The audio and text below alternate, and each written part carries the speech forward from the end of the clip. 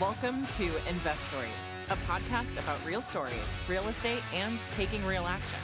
Join hosts John Hooper and Kyle Robertson as they talk investing, mindset, and taking that first step. We all have a story. What's yours? The Invest Stories podcast. Welcome to the Investories podcast with me, your host, John Hooper.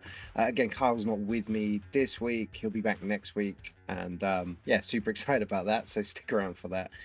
This week we've got Ankur on, Ankur Chadha. Ankur is a Brit like me. He's from the UK. He's been here about 18 months.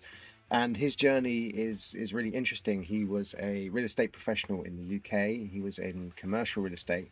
And now he's kind of rebuilding, his career in the US, up in North County, in San Diego County. So, super interesting conversation about kind of starting again and the kind of mindset it takes to get going again. And then also the kind of relearning and picking up the kind of tactics and techniques that he is to grow into both commercial real estate as a real estate agent and broker, and also as a wholesaler as well. So it's a really kind of wide-ranging conversation about kind of that learning process and that process of kind of reacquiring a network. It's super interesting. While I've got you here, if you wouldn't mind, just before the episode, can you give us a thumbs up, a 5-star review, and feel free to reach out to us, Investories Podcast at gmail.com, if you have any burning questions or guests we should speak to, or you want to come and speak to us. And Investories Pod on Instagram. Come say hi, come hang out, and we'll catch up. All right, without further ado, here's the episode. Yeah. Welcome to the Investories Podcast, Ankur Chadha. Hey, Ankur. How you doing? How's it going? Good to be on here. Right. We've got two Brits on the air, finally, and Kyle, my co-host, isn't here. I moved here to get away from people like you, and now you've just dragged me onto a podcast like this.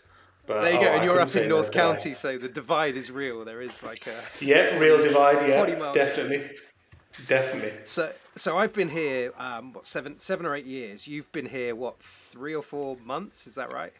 No, it's actually 18 months I've been here. Oh, 18 months. Yeah. So I moved here September 2021. So kind of after the whole COVID thing happened. I landed luckily in sunny San Diego. Yeah, it's not a bad place. I'm constantly talking about San Diego, so I'll let other people sell it. So you work in real estate as a real estate agent, but you also work with SocalHouseOffers. So we're going to dive into all of that, the kind of duality of what that looks like. Yeah, sure. But first of all, let's talk real estate generally and your journey into real estate. So you started in the UK, right? Yeah. Started in the UK, I did a real estate degree, 2005, long time ago now. And then graduated in 2008, right when the recession hit. I started. Perfect timing. Yeah, I started in the corporate world in commercial, in London, and it was about 2 weeks before Lehman Brothers crashed. And then there were 20 of us graduates that started, and there were 4 of us left after that week had finished. And luckily, I was in the department which was based on tax savings for real estate occupation. And so we were safe. So I was lucky enough to keep my head down for 2 years and qualified as a chartered surveyor in the UK. And then I just carried on throughout the commercial real estate industry, moving more towards the transactional side, which is where I found myself a bit more comfortable. I was doing management and valuation and things like that, but I just preferred being where all the transactions are happening. So I moved over to office agencies, so letting offices and other commercial space. And then I moved finally to investment, so acting on behalf of sort of pension funds and institutions and private investors, and buying and selling commercial investments, mainly in the Midlands area where I'm originally from, in Birmingham. Shout out to Birmingham and the Bull Ring. I used to work in Birmingham many years ago, and I love that place. The shopping centre, the food, it's great. It's a great spot. It's good. I miss a curry, is what I'm saying. Oh yeah, Well, luckily, me and my wife, we make that at home, so we don't miss that too much. But I know what you mean. There you go. Indian food is a lot better in the UK than it is here. I was going to say that's controversial. That's not controversial. I think I've said It's that not. on this podcast. One of the biggest differences, that kind of stuff. That's really interesting. And so, if I could, that route into kind of the hard knocks of real estate was pretty real in 2008. Yeah. Was there a time where you were kind of worried about whether you made the right decision, whether you should change careers, or what did that look like? Because I was safe in that department, and it was my first time fresh out of university, working in the centre of London, and going for beers on a Friday lunchtime. The world seemed great to me, and I was still a 21-year-old kid, just getting a bit of pocket money to pay for sort of going out. So it was the first 2 years of work seemed like an extension of university. And it tends to be like that on a graduate program. But I enjoyed it. It was great. But as soon as I'd qualified and realised that, I'm sort of mid-20s now, I need to decide what I want to do. But you generally stay in that real estate career, and once you're in, you're in. And everybody knows everyone. It's one of those things. And I've noticed that out here as well. It's real estate always is a community where everyone sort of sticks together. But yeah, no, I never thought, should I leave real estate? It's once you're in, you're in. You're in for life. You're locked in. So I'm not a professional real estate person in any way, shape, or form, but I have kind of ingrained myself into the community here. So I've got the US aspect. It's very similar in the UK then. What I find is education is shared. People want to raise you up. They want to lift you up and work together to get deals done. It's almost like a secret club. Is it like that back home? To an extent, yes, but the commercial aspect and residential are very different in the UK, and as they are here as well. Residential is always, the first port of call, the easiest thing to get into with lower barriers of entry, whereas commercial, it's, the big boys working commercial. But what I found is that it's still a bit of a club in the UK, but what I preferred here is that people tend to share more information here. And I think that's a San Diego thing as well. It might be different in LA, it might be different in the Bay Area, but people are more go-givers here rather than in the UK. What I found was everyone was like, oh, this is mine, I'm not sharing this with anyone. So it is definitely more of a club and quite cliquey in the UK, and I didn't like that. But coming over here, it's a lot more chilled out, where no one's just having to wear a collar or a suit. Everyone's just baseball cap on, t-shirt, trainers, and we're out doing big deals. So things are just a little bit more real out here, and just getting straight to the deal rather than all of the fluffy stuff around it, which I've noticed in England it is like that. And I will translate for our American listeners that trainers are sneakers.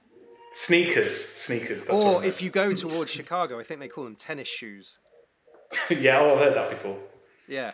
So so that's really interesting. And to your point, we were at a meetup the other day, and they have a have and have not section of that meetup where people just stand up and say, "Hey, I need money," or "Hey, I've got this deal, I need someone to buy it," and people kind of go, "Oh, okay, that sounds really good. Yeah, let's talk." Exactly. It's kind of like show and tell for real estate entrepreneurs, which is it's brilliant. Super interesting.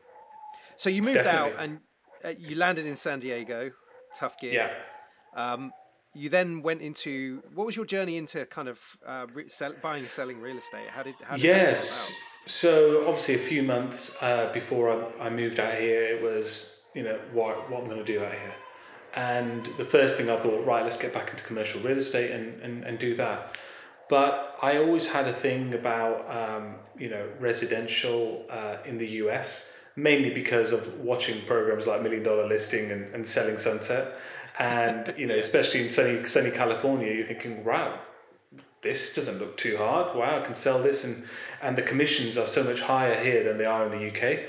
Commissions in the UK are generally 1%, and only the selling agent gets that. There is no buyer's agent. Whereas in the US, it's like 5% split between both of them.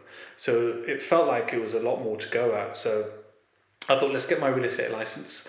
and I got my broker's license at the end of 2021, and I joined Compass as brokerage, and yeah, it was a bit of guidance, but it was sort of like, right, here's your phone number, here's your login, go and make money. And I sort of like that because I'm more of an entrepreneur rather than being in a 9 to 5 where you're having to do what people tell you to do for a salary. I'd prefer to be the master of my own destiny. And so it did align with what I wanted to do, but it was tough. It was tough because every other person you see and meet, oh, I'm a real estate agent as well. We're like, oh, okay, so you're looking at the same stuff as me, yeah. And there's just so many agents, and so many people are getting bothered by agents. And whilst a couple of deals were done, it was by no means enough to afford a lifestyle down here. So my wife was luckily working, and she still is. So helped us and supported us that way. And now I've moved over to another brokerage called CalHomeCo. And CalHomeCo is very different to all the other standard sort of brokerages and teams out there, because they're very much focused on investment. And they want their agents to be investors themselves rather than, just buying and selling homes and never owning anything.